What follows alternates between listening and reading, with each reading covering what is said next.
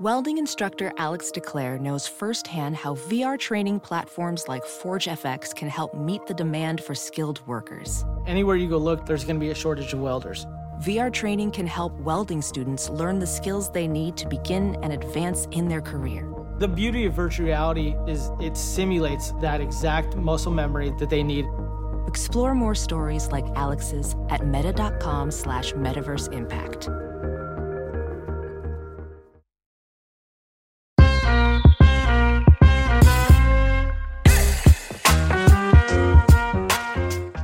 Hello and welcome to Baseball Barbacast, the only baseball podcast in the world who knows how sweep it is. I'm Jake Mintz, that's Jordan Schusterman, and we only need 2 games to put you in the mud. Oh man, that was quick work from these 4 baseball teams. We talked about the nature of a 3-game set and how, hey, at least you have at least 2 games, right? You know, it's not just 1. You were 1 wild card game, no 2, but it felt almost as fast as 1 game. It could have been an email. It didn't need to be a meeting. This round could have been an email. Yes, it could have been an email. It could have been a 1-game wild card round, and I'm not sure a whole lot would have been different. There were some entertaining games, particularly in Minnesota and Milwaukee, but we will get to all of it. This will be a quicker episode of Baseball Barbacast because we are going to pod again tomorrow to preview the Division Series round. Remember, you can email us baseballbarbacast@gmail.com, BARBcast. Rate, review the show, subscribe to it. Wherever you get your podcasts, it helps the show grow. Let's begin at the Trop, America's Ballpark. Not that many people showed up again, and neither did the Rays offense. No. And was there a correlation there? I don't know. I would say that really what was important is that Nathan Eovaldi reverted back to postseason mode. Any evidence that he showed us over the last few months that he was in any sort of diminished form went down the toilet, and the Rays offense were the victims of a nasty Nate performance. But also, Zach Eflin was just okay, and the Rangers offense kind of woke up in a way that we were expecting them to at some point. And the Rangers just kind of roll here. This was a really tough showing from a 99-win team.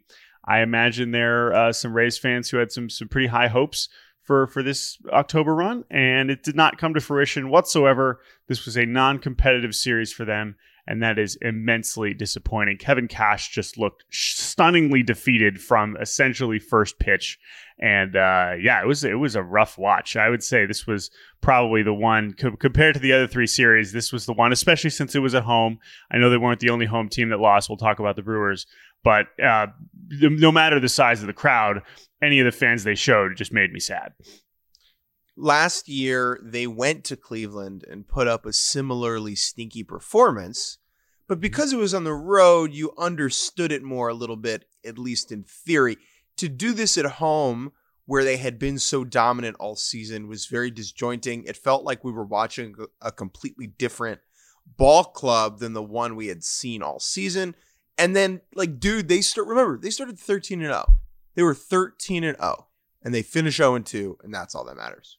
Now, before we look ahead for Texas facing your beloved Baltimore Orioles, Jake, are we taking anything big picture away from the Tampa Bay Rays or no? Big picture away from the Tampa Bay Rays. That's a good question. So it was a very momentous year. A lot of stuff happened.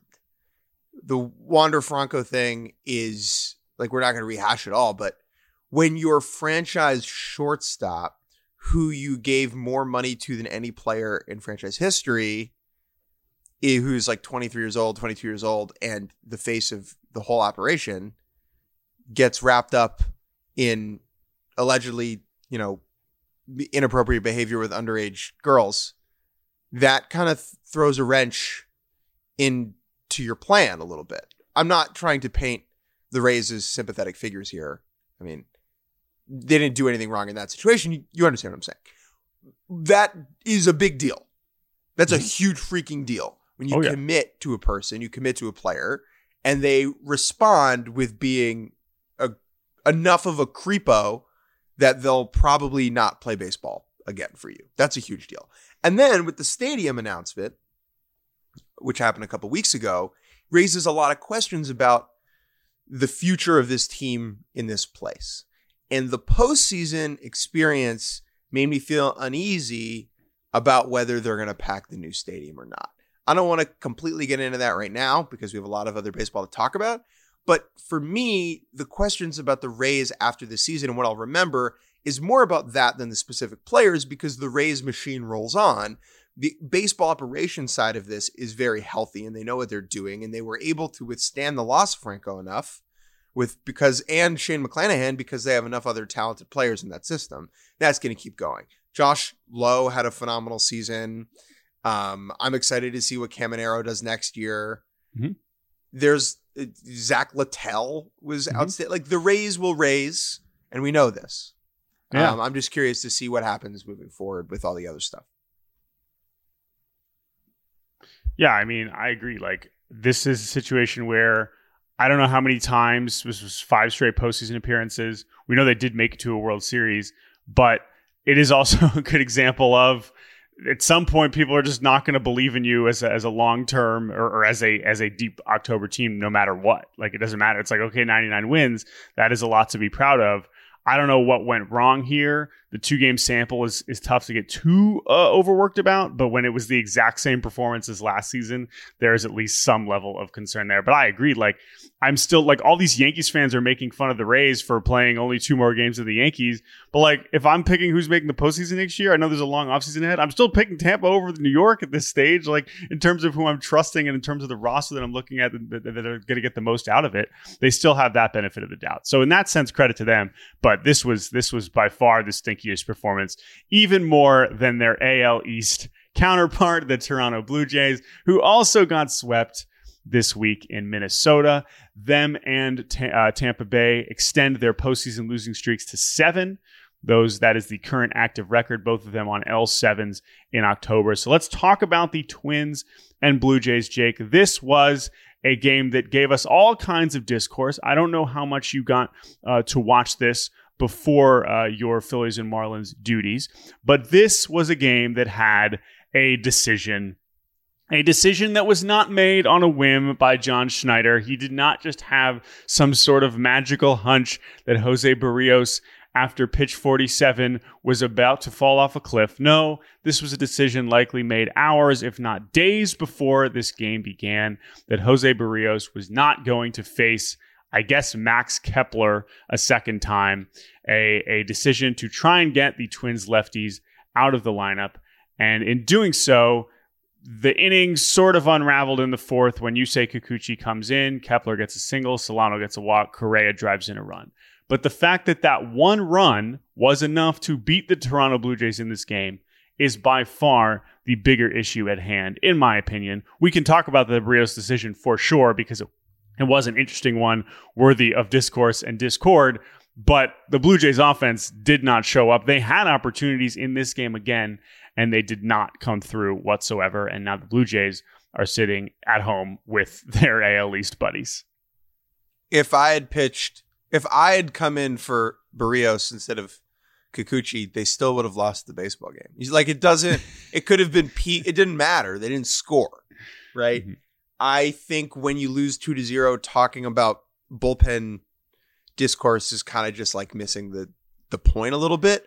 It is an interesting strategic move, one that I disagree with. I understand it, but when you, like, not giving Kikuchi a clean inning there, you are kind of playing with fire and putting him in an unfortunate situation that he's maybe just unfamiliar with. And so for that reason, I just don't love the move. The play that I really love from this game was the pickoff. Oh, yeah. You know, I love a pickoff. I love the little stuff, Jordan. Stuff that they make pitchers do to waste time during practice, whether it's like working on pickoffs or fielding ground balls. Whenever that matters, oh boy, is it gratifying. Did you watch the clip of Sonny Gray explaining how the pickoff came together? Oh, no, I did not. Okay, so Sonny Gray, we won't play the whole clip because it's a little bit long, but he basically explains that early in the game, Carlos Correa, like as early as the first inning, and they'd worked on pickoff plays, whatever. Correa basically comes up to him in the first and says, "It's so loud, the guys on second cannot hear the third base coach. So keep that in mind. Like they're not going to hear the third base coach, yelling back. So just keep that in mind." So he keeps that in mind. And then to pull that out, Correa is the one that basically puts this play on. And remember the situation. It's second and third, 2 outs, full count with Bo Bichette at the plate, right? Just an incredible scoring opportunity. Sonny Gray's pitch count, which the Blue Jays had worked pretty well, 39 pitches through 2 innings. Like they weren't, maybe they hadn't scored, but like they were clearly putting together some quality at bats. This is the spot. Bo Bichette, 2 runners in scoring position. And Vlad is just wandering off second. And Correa manages to communicate to the dugout, who through pitch comp communicates, I assume, to Jeffers, to Sonny Gray, who whips around and delivers probably his best pitch of the day, his throw to Correa, who applies an incredibly quick tag on Vlad Guerrero. Poor Vladdy. Just an all-time Toot Bland shot of him leaning on second base, waving and claiming he is safe. Just a tough look all around, but an incredible play and execution, and just general savvy from Carlos Correa. The line of things that has to happen for that play to work is really remarkable. So before a postseason series, okay, you have the scouts for a playoff team who usually spend their days scouting minor league players, are sent to go watch various MLB teams that their own team is likely to play in the playoffs. It's called advanced scouting, right? And so these scouts will go advance, like twin scouts went out and advanced the Blue Jays, but they also advanced like every team, right? That they might play just in case. Mm-hmm. But they advanced the Blue Jays. And I bet you there is some twin scout somewhere who wrote down Guerrero doesn't always pay attention when he's a trail runner, right? That gets communicated somehow in through to the Twins dugout apparatus, who then maybe gets it to Correa, right? Like all these little things have to happen for Sonny Gray to whip around, deliver a strike, and steal it out. And that is the type of baseball stuff that just fills me up with so much joy. But that's the thing. All of that prep can go right, and Sonny Gray can sail it into center field, right? Like at the end of the day, the baseball players still have to execute. And you can apply that to so many things, so many decisions. At the end of the day, Yusei Kikuchi has to throw strikes. At the end of the day, like all these different things, right? That is still part of it. That is why truly when the people want to get on Twitter and say baseball's not played on computers, like that's true. But guess what? There's a lot of things that can help you. You still have to execute. And so in this case, that is absolutely what happened.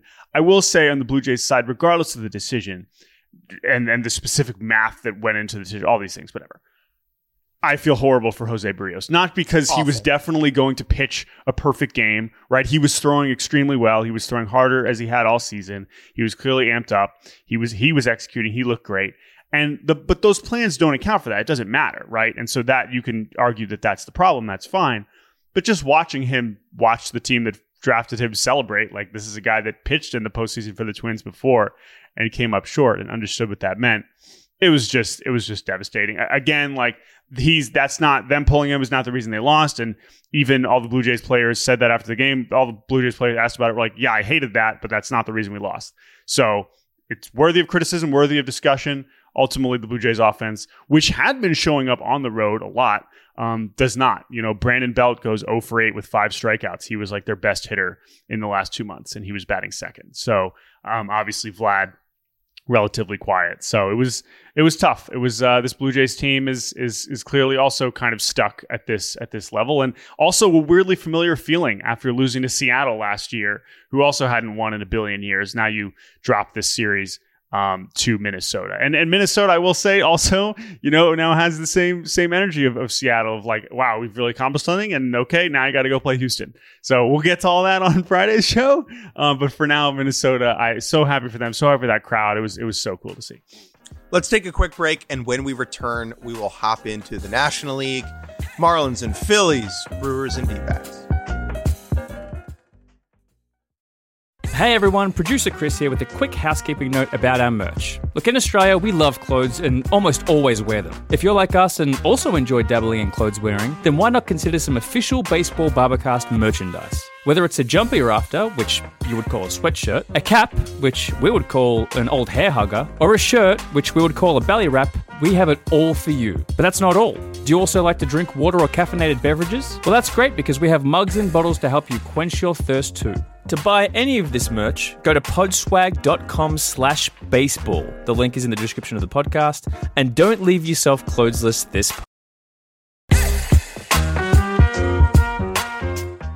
And welcome back to Baseball Barbacast. Jake Mintz, Jordan Schusterman. Hey, buddy, guess what? There are snakes in the grass. Woo-hoo-hoo! Snakes in the grass on their way to Dodger Stadium. The Diamondbacks sweeping the Brew Crew.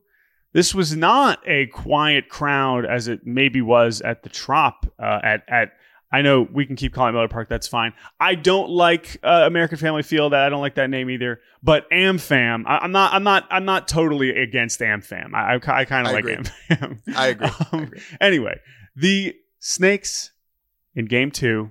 Zach Gallen against Freddie Peralta. Freddie Peralta, of course, we expect to be Game 3, but Brandon Woodruff is hurt. And here comes Freddie Peralta, and Freddie Peralta looks awesome. Zach Gallen gives up 2 runs in the first inning. Oh my goodness, we're heading towards a very similar game as Game 1. But eventually, the D-backs start making noise. I believe Peralta had a no-hitter through 4. But ultimately, in the 5th inning, they break through with an Alek Thomas home run.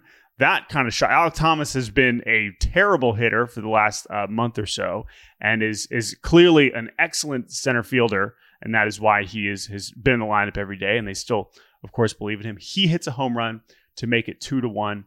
And then in the 6th, here comes the D-backs offense. Corbin Carroll doubles in Geraldo Perdomo. Marte singles and scores a couple more runs to take the lead. And then Abner Uribe, who is a treat to watch from a pure arm talent standpoint, but also can get a little bit wacky. He gives up a couple runs, wild pitch in there. And after that, I mean, talk about, the air coming out of the building. You could just kind of feel that Arizona just said, hey, listen, we're pretty good. We can score. And this Brewers bullpen does not scare us. And our bullpen is the greatest bullpen of all time, as we have learned in these last 48 hours. And the D-backs vaunted pen comes and slams the door. Thompson, Ginkel, Saul Frank, and Sewald again. And the D-backs are moving on. Nyjer Morgan, throughout the first pitch of this game.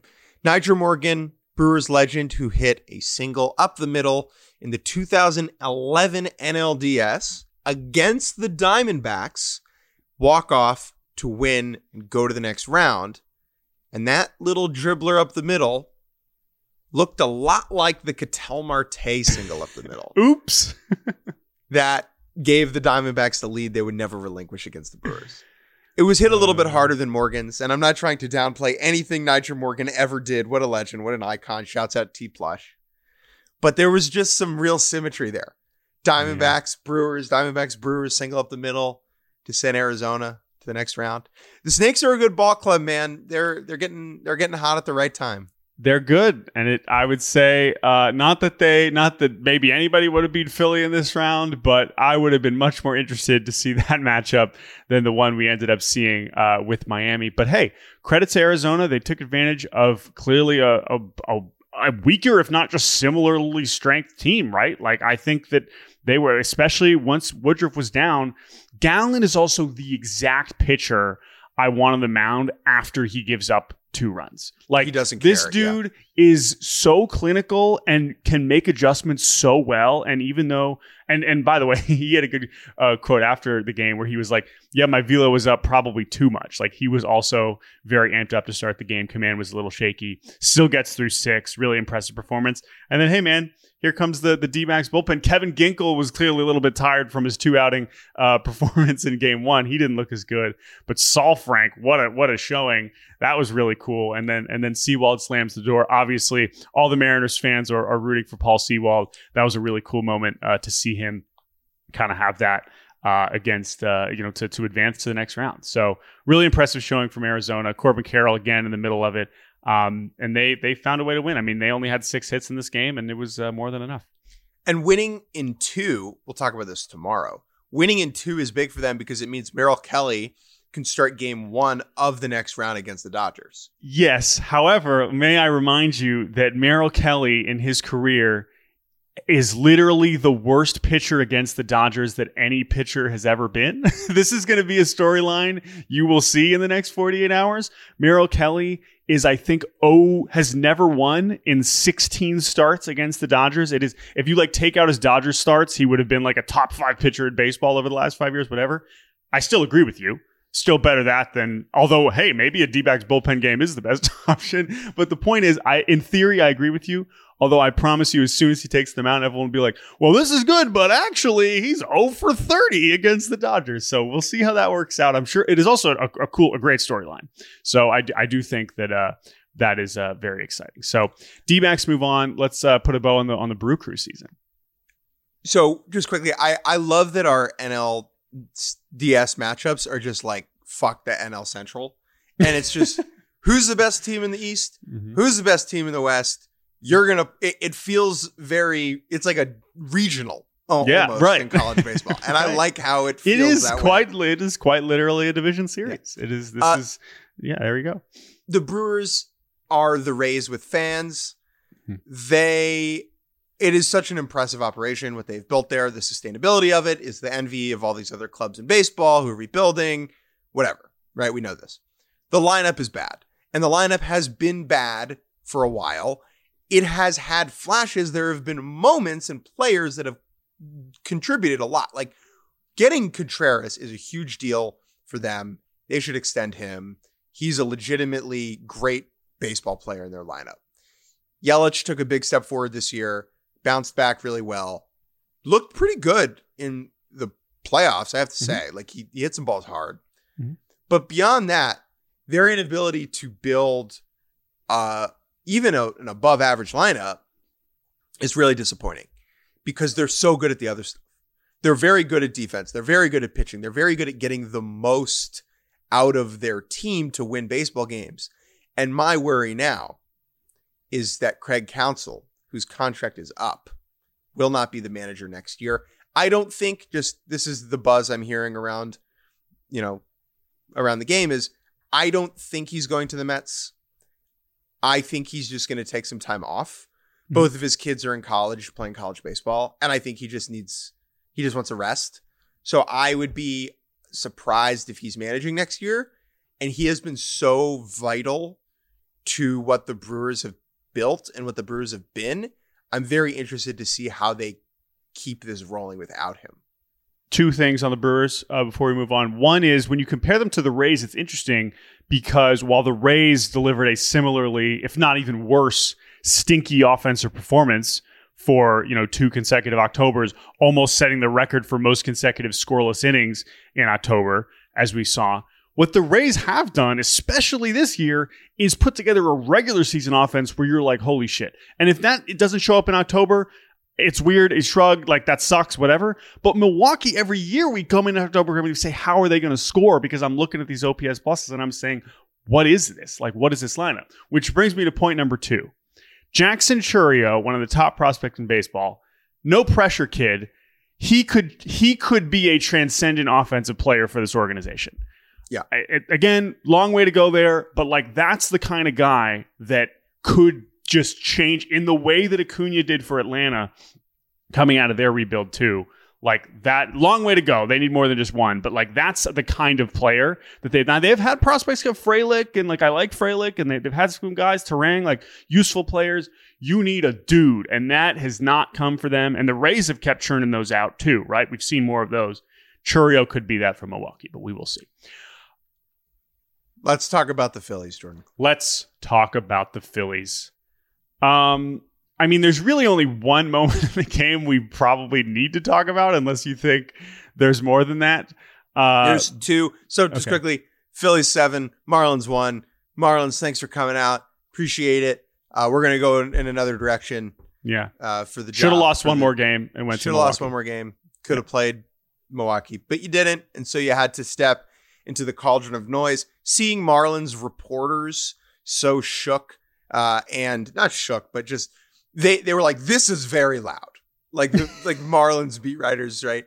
And all the Philly people are like, yes, wait till the World Series. Like it was much louder. So yes, thank you to the Marlins for coming out.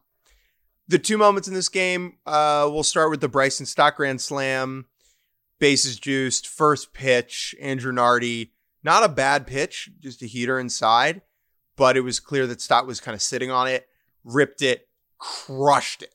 Like obliterated it about as far as I've ever seen him hit a baseball. Cool to see him show off that raw juice. That took the score from 3-0 to 7-0. The one gripe about the Phillies up to that point, like they had dominated the Marlins thoroughly, but they hadn't dealt a knockout hammer blow that just sent the whole stadium into total mayhem, chaos, just losing all control. That hadn't happened yet. It was more like dinks and dunks. Even like the JT Realmuto home run was a solo shot. This was that, right? This was like TKO. You're not getting up off the mat. Total, frenzy. Yeah, hysteria. and it was building towards that in the previous, 15 innings or so. And the Realmuto homer was also smashed. I believe it was his second hardest hit ball of the season. But yeah, it was, again, like, ultimately, too, this is another situation where for all the improvements that they made, and they're facing two very good pitchers in Wheeler and Nola, but this Marlins offense, Josh Bell was the only one, again, who looked like he had any idea what he was doing. Everyone else was just completely overmatched, and not a shock when you consider, where these guys are coming from. Although I guess it was a little weird for Soler, who we saw, have some big postseason moments, but still, that was clearly an issue. But ultimately, like, no shock here. It went exactly as we could have expected when we previewed it. So not a whole much more to add. Obviously, the party went on lengthy. I don't know how far you were involved this time. I know you got to prepare for maybe a few more of these, but it seemed like a good time as always. I don't really have much more to add other than I will share all these videos. They are all very funny and cool. I have one more game thing, and then I'll talk about the celebration. The inside move, the Aaron Nola pickoff to second. So for folks who are listening who maybe didn't grow up playing baseball, your understanding, I would imagine, I don't want to assume, of an inside move, an inside pickoff move where a pitcher, a right-handed pitcher, lifts their left leg, and instead of going home to pitch, they swivel that left leg over their right leg and pick to second. Your assumption of this is probably that it is either a time waster, an excuse to step off the mound and kind of buy time, or it is just like a irrelevant, pointless move to second. Because most of the time in baseball, the big leagues, that's what it is, right, Jordan? Like an inside move never works.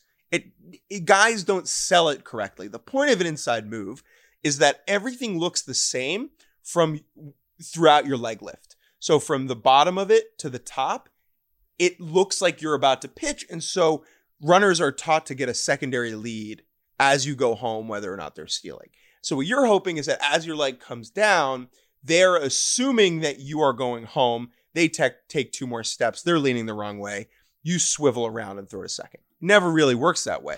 As far as I could tell, I did some research on this. It was the only inside move I could find this season that worked, which is kind of nuts. I looked through all the pickoffs and I couldn't really find another one. I might be wrong about that.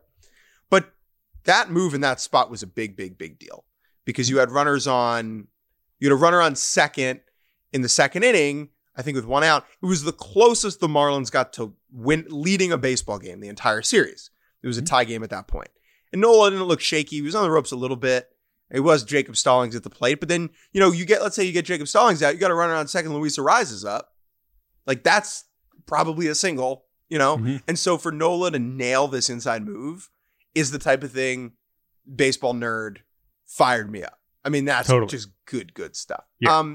Celebration-wise, there was I could say a million things, but there was a puddle about an inch thick of just unidentifiable alcoholic liquid on the bottom of the clubhouse floor. Just a puddle of booze. Just disgusting. Like a swamp of light beer. It was very, very, it was different than what I'd seen. It was just more liquid than before. And you couldn't, like, my shoes are ruined. Like, you couldn't walk through it. You're like a kid stomping in a puddle. Garrett Stubbs like splashing in it. You know what I mean? Like a kid in rain boots. But the Phillies move on. They're better than the Marlins. And the thing that I'm most interested about, and I wrote about this at Fox, is what about this feels different to them? And what about this feels the same? Because to me, it's the same thing. It's a continuation of the energy that they started last year. And even though Bryce Harper has said in press conferences, like, this is a new story, looks a lot like the old story. And that's okay. It feels like when you see a friend you haven't seen in a while and you sit down and nothing's changed. That is how this Phillies postseason energy feels.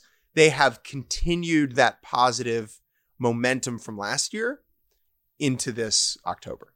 Yeah, it seems almost all the same, except now it is also an air of confidence. Not that they didn't have it last year, but a level of expectation and knowing how good they are. Not just like we're invincible, you can't stop this crazy Cinderella story. It's like we're one of the best teams in baseball and you can't stop us, which is a slightly different flavor, even though I agree with you. It basically looks exactly the same, which is not a bad thing.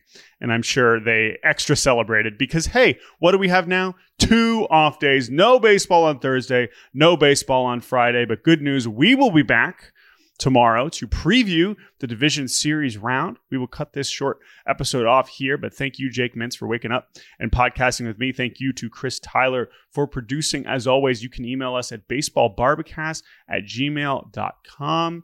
If we did not talk enough about your teams that lost, maybe they should have won. Just kidding. That's mean. Thank you all for listening. We will be back on Friday to more thoroughly discuss the teams that advanced and the teams that are waiting for them in the division series round. Jake Mintz, close us out, sir. I genuinely feel bad this morning for Jose Barrios and diehard Rays fans. You folks don't deserve this. Yeah.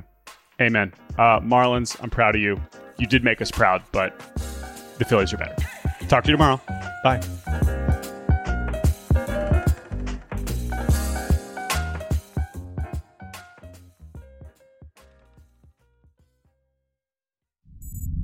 SiriusXM Podcasts.